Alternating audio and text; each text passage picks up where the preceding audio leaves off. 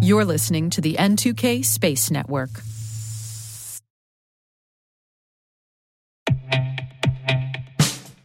And now, a message from Cyberbit. Mastering cybersecurity is like mastering a sport. You build muscle memory through rigorous practice, then you train as a team to foster cohesion while operating under pressure. Like athletes, cybersecurity professionals thrive on hands-on simulation. But traditional courses, certifications, and open-source labs won't build you a winning team. You need Cyberbit. Cyberbit offers a hyper-realistic simulation environment for your SOC, IR, and C-suite to refine your skills, all using the market-leading SIMs, EDRs, firewalls, and WAFs they use every day. Cyberbit is offering CyberWire listeners a free live-fire exercise. Sign up your team now at cyberbit.com/cyberwire.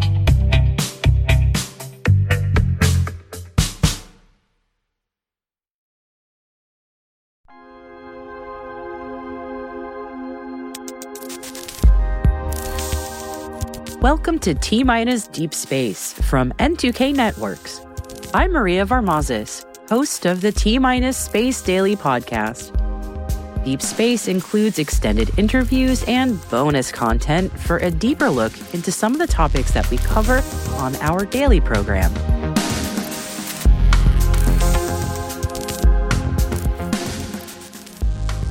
A common theme we keep hearing about in the space industry is that we have a workforce problem. It's not just attracting the right people to pursue careers in space, it's also retaining them that's becoming an issue. A source of the problem seems to be a disconnect between education and industry. Are we preparing students for the workforce? Well, we speak to space lawyer and president of the Association of Commercial Space Professionals, Bryce Kennedy, for his insights. Bryce, it is great to have you on the show again. Welcome back. It's been a little while since we last chatted. Oh, thank you so much, Maria. I love the podcast, so it's always good to be back. So we're talking about workforce development. Always something that in the space industry it's a huge need, and there are a lot of different approaches to this one. But as a law professional, I'm curious your thoughts on workforce development, specifically, I guess, in the law field. Maybe we talk about a little bit to start when you did work as a law professor. Some lessons that maybe you learned from that experience that we could take away from that. So I was brought on as an adjunct for an experimental class, which was really cool, this last semester at New Mexico Tech. And I taught grad students in an engineering program, space law and policy, which I was surprised. I didn't think that I would get any bites on it. And we had a really substantial class. And one of the things that I was really surprised to see was that all of them were looking, not all of them, but I'd say a majority of them were looking to have a touch point in the space industry.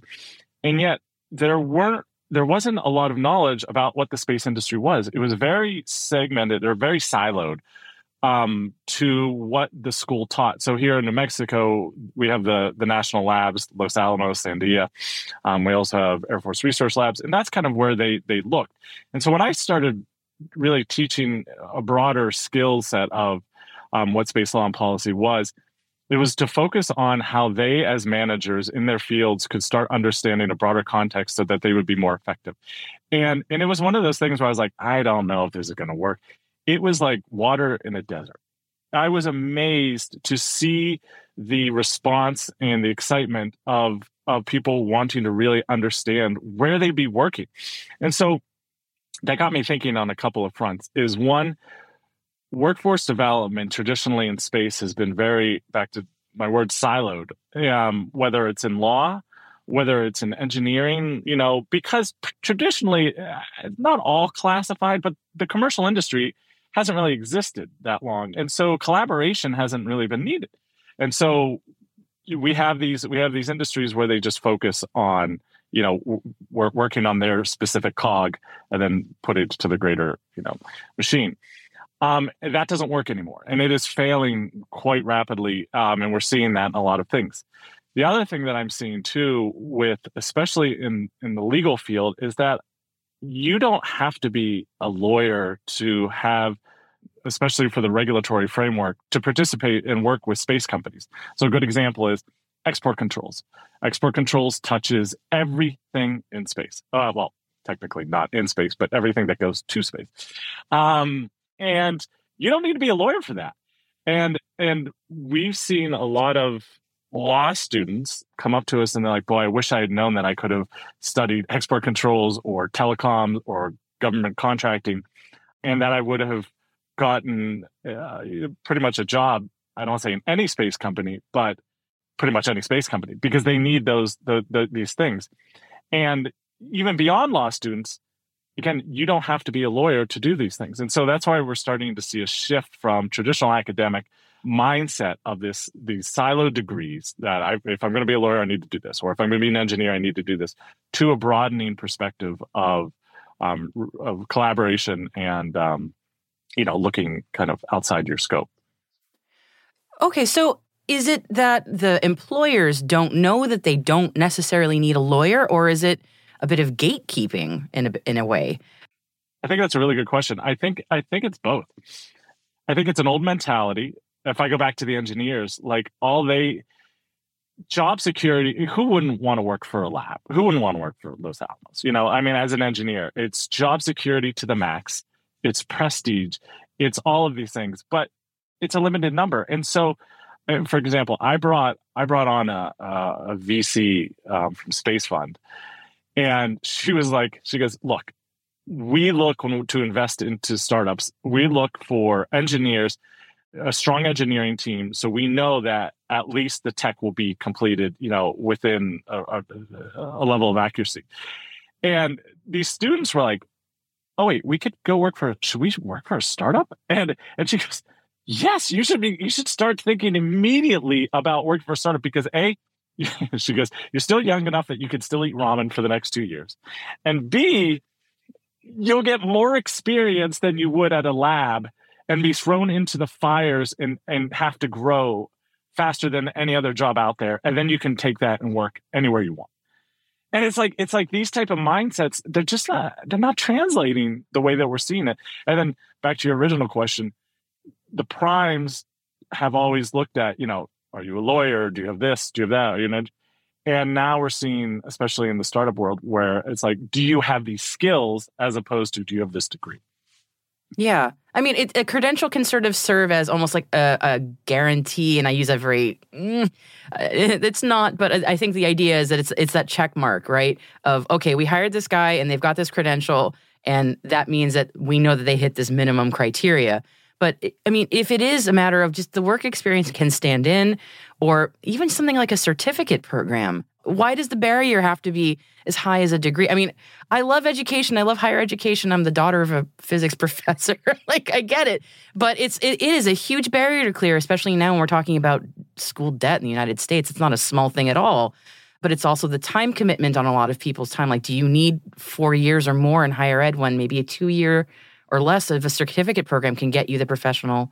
I'm preaching to the choir here, but I wonder, are companies set up to understand what they need, or they're just going, we need a lawyer?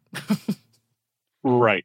No, I don't think they are. I don't think they are. And, part of our organization at ACSP is like, we have a huge arm of education. And it's not just educating people on the training, it's educating people on exactly this as well. Like, you don't need the, one of the co-founders, Bailey, I think she's been on the podcast too. You Just Space Law, where I originally started.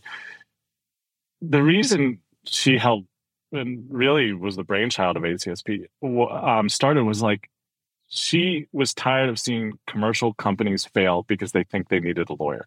And while that is good for business as a law firm, her desire to see commerce succeed, companies succeed, people succeed, outweighed, the desire for kind of the bottom line of Aegis. And it was like, you don't need a lawyer for this.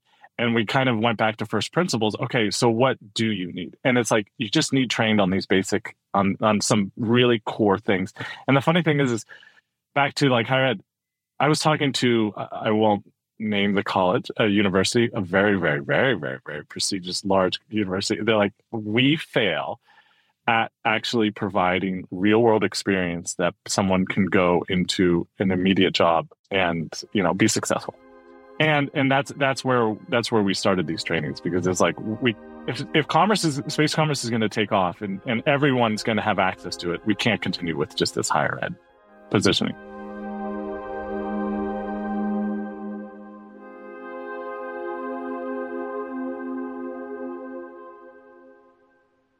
We'll be right back.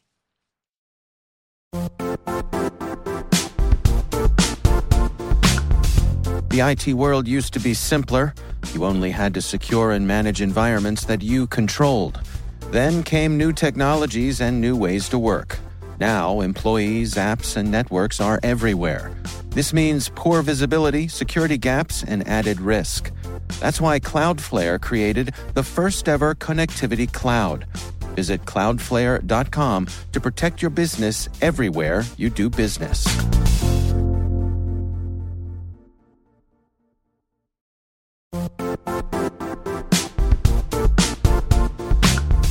And now, a word from our sponsor, Zscaler, the leader in cloud security. Cyber attackers are using AI in creative ways to compromise users and breach organizations. In a security landscape where you must fight AI with AI, the best AI protection comes from having the best data. Zscaler has extended its zero-trust architecture with powerful AI engines that are trained and tuned by 500 trillion daily signals. Learn more about Zscaler Zero Trust Plus AI to prevent ransomware and AI attacks. Experience your world secured. Visit zscaler.com/zerotrustai.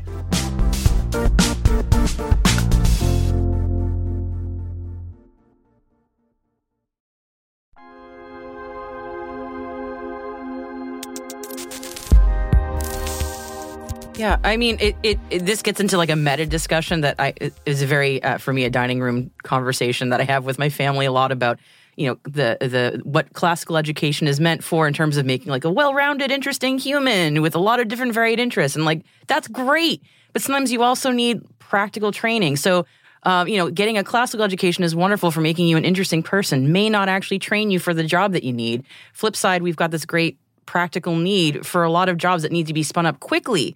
And, for shunting people to programs where they'll read the Iliad, wonderful, highly recommend, but is that going to help them? Is that going to help them? And I get it. Like, I've read the Iliad. I love it. But still, like, it's not necessarily what we need.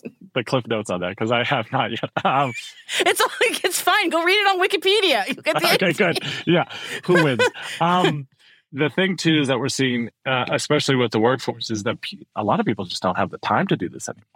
I was lucky. I kind of fell into that, you're right, that 4 years position of being kind of where I am in society of I could take 4 years. I could just drink my face off. I could play around with all these other things. But man, a lot of people, a lot of the students that I saw where I taught, they were the first generation to go to school, and they're first generation engineers. And so there is no room for play there. This is like on multiple levels. They're going to be supporting their families. They're going to be supported. They're going to be breaking the mold for the first time ever. And so that's why this class touched me so deeply, because higher ed was not a luxury. It is a necessity. And yeah. And so anyway, yeah, that's one of the big things I see. Yeah, no, and often those first generation students, I'm married to one. So I know this one very intimately. It's when you're a first generation student, often that is where that huge leap can happen in terms of outcomes, in terms of lifting up your entire family. But you're also, because of that responsibility, you're much more risk averse. I feel like I'm preaching now, but those students are not always going to be able to be like taking the riskier, potentially jobs at a startup where they know that there's a good chance of failure, because they need kind of a guarantee, especially if there's debt involved, right? So then it makes it so people can't take those jobs, or maybe they'd want to because the project is really interesting, but they kind of need to get the money and they need the security. And then we still kind of have a perpetuation of the problem. I feel like I'm really preaching to the choir. I'm so sorry, Bryce. No, you're right. But the other thing too is I think people don't have a good blueprint. And this is the other thing we're really working on is like, okay, say you do have this startup, yes, and say it fails, but the skills that you have if in those 2 years are so transferable that you can go anywhere. And again, that's not taught either. It's like, yes, if we're just looking at it from a monetary perspective, but if you can hold out another 2 years and really, do something incredible at a startup, regardless of any kind of exit strategy, then you'll be able to go, for the most part, anywhere else you'd want to. But again, that's not taught either. So it's like, it's just multiple perspectives of kind of this old mindset. It's confronting the reality of now, which is things are moving very quickly in a lot of different directions, and our sort of educational infrastructure is not as set up for that as we need. So, okay, solutions. We talked about the problem, solutions here. So I floated, I obviously, your organization, I think, would be a big part of this as well, but I'm curious your thoughts on potential solutions here. So I'm going to be going back to my university to talk about more of this. They're going to have to see if this class worked, to see if this is something that students want. But a solution that I'm going to propose is that let's come up with a fake percentage, but say 50% of, to me, class, or at least the degree, should be about getting a job.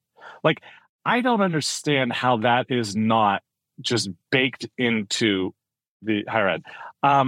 It doesn't make sense to me. Like, when I was bringing in these speakers, I encourage my students to network them, to find them on LinkedIn, to reach out to them, to ask them questions. And like, oh, that's normal? Can we do that? I was like, you better be doing this. This is the reason I brought these speakers on, because, so anyway, I've seen it in every degree that I've had where that level of job outreach or career, even beyond career fairs, but networking doesn't come, if at all, until the last semester, last month, last whatever. And to me, the low-hanging fruit is like, start this early. Start this as a sophomore if you're an undergrad. Start this in your second year if you're grad. For law school, started immediately with clerkships and internships. This should be, I think, one of the main pushes from administration to get these students jobs immediately. And teach them those soft skills like what you just mentioned about networking. Because unless you have parents or adult mentors who teach you that's not necessarily intuitive unless you've got like the gift of the gab, so to speak. I didn't know that I was supposed to do that kind of stuff until someone, as you did, just said, yeah, that's what you're supposed to do. How would you know? So yeah, especially if you're like, I don't want to bother them, I'm just a student and, yeah. And that's the thing. And so that to me is a easy solution. So then the other solution too is this thing called new collar. I'm not well versed with it, so I don't want to pretend like I'm an expert. But I've read a few articles. I've talked to a few people who have set it up. But essentially, it's like instead of the white collar, instead of the blue collar, there's a great Harvard paper about it too. Article about it. Googling that right now. I've never heard that before. That's cool. Oh, I love the idea. But essentially, it's not going with traditional degrees. It's not going with traditional roles, as like I said, blue collar or white collar. It is a skills-based, application into the workforce based on your knowledge of a particular skill, and that to me is a really, really good. So it points back to your thing about certifications. Yeah, if you get certified in this thing, but you don't have the 4-year, or the 2-year, the 3-year degree, but you are certified as this is kind of the new collar wave, and to me that is very, very valuable. Yeah, and I could see that also for people making a career change. Maybe not even people fresh out of school, but people are going, I want to move into this industry. Do they have to go back to school for 4 years to get a brand new degree, or can they just get certified and have that lateral move happen? 100%. One of the things, the travesties I saw was one of my buddies from the master's program I took. He's in sales, and he stood up massive multi-million dollar companies in biotech. And he was a sales guy and biz dev guy. Brilliant. Yeah, his track record was amazing. Tries to go into space. The space companies were like, but you don't have any experience in space. He's like, you don't think it could be applicable at all? Yeah. If I can figure out a pacemaker, I can figure out how a satellite works and how to sell that. But that transition was it's not there. Like, people don't understand that the skill set can transition perfectly to a different industry. Yeah, it feels also like a cultural thing. Like a lot of the sort of mythology and I'm using that word sort of purposely in this case, mythology around careers in space, traditionally, you feel free to use it. It's been like, ever since I was a little boy, I wanted to be work in space. And it's like, well, I mean, not everybody knew that was an option. Not everybody had that capability, or maybe not everyone was interested. And some people changed their mind. And I feel like that's changing. But the mythology is very baked in right now, where it's like, it's what you always wanted to do. So why would you ever have done something else? That's a very good, very good point. You're right. Oh, thank you. I appreciate that. I guess it's kind of because it's a little bit my story. I mean, I was interested in, space and astronomy. I'm a Trekkie. I'm a geek. But I never, ever thought of like trying to work in the space industry, because it just was like, no, I don't think I could. If I went back in time, maybe 20 years, it'd be a different story, but it just was never something I thought I could do. So I went into tech and cybersecurity instead, because that was more of a path for me. So, but that's just my story. So, no. But it's a shame, because you're right. A lot of people still think that way. That's the other thing. Oh my God, just opening up. I love this story of, whether it's real or not, when JFK was walking the grounds of NASA, and he goes up to a janitor and he goes, "What do you do here?" And he goes, "I'm helping put a man on the moon." And that type of just recognition, again, whether it's real or not, is super important. Just so you know, it's like, yeah, I'm a janitor, but I'm also helping put a man on the moon. Yeah, I use the word mythology very purposely, because to me, these are like our modern hero stories. We're getting into some really cool territory on this episode, by the way. But it's like the stories that we tell ourselves, they perpetuate also who comes into the space. To some degree, some things are also cultural. So if we change the narrative a little bit, then it opens things up to people who didn't think things were possible for them. Well, let me tell you one last story of this time. I brought on a speaker who I'm hoping is going to be our board member.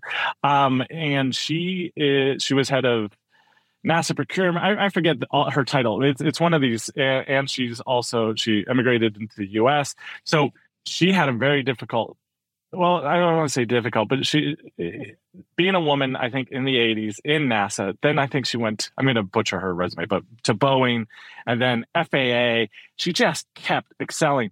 And being that my students are 2/3 women, I really wanted someone that A, was not typical, white American bred, and then B, female, and then C, had crushed it.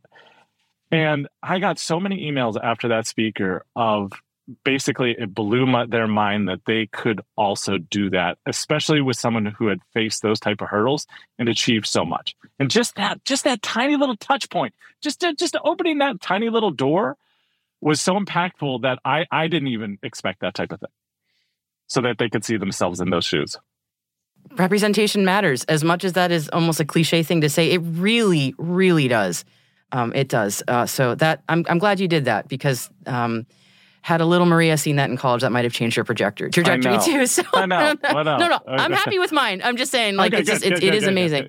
No regrets here. I'm good with my very meandering path, but it's just like, listen, there's always new people coming up through things, and people who might want to make a shift mid-career. I mean, all these things are valid.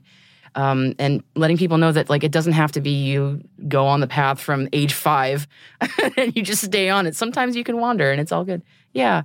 Can we have another conversation about the wandering path? Because I want to do that next time. I would love that, because that's been the story of my life. The absolute story of my life, Bryce. I would happily. I would love to talk about that. I'm going to interview you. We're going to do a role reversal. I'm up for it. I'll do it. Good, Why not? Next month, I'm interviewing you, and we're going to talk about that. Because people need to see the meandering path. I have failed so many times in my life, and every single time I've learned, and it's been failure is such a great teacher, but it's very humbling. Hurts like hell, but it is the best teacher. So, yeah, I've talked about it before. I'll happily tell you my story too. It's no problem. Happy to do it.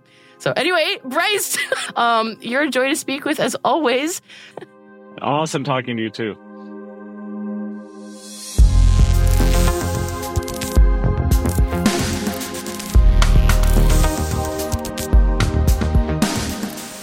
That's it for T-Minus Deep Space for December 16th, 2023.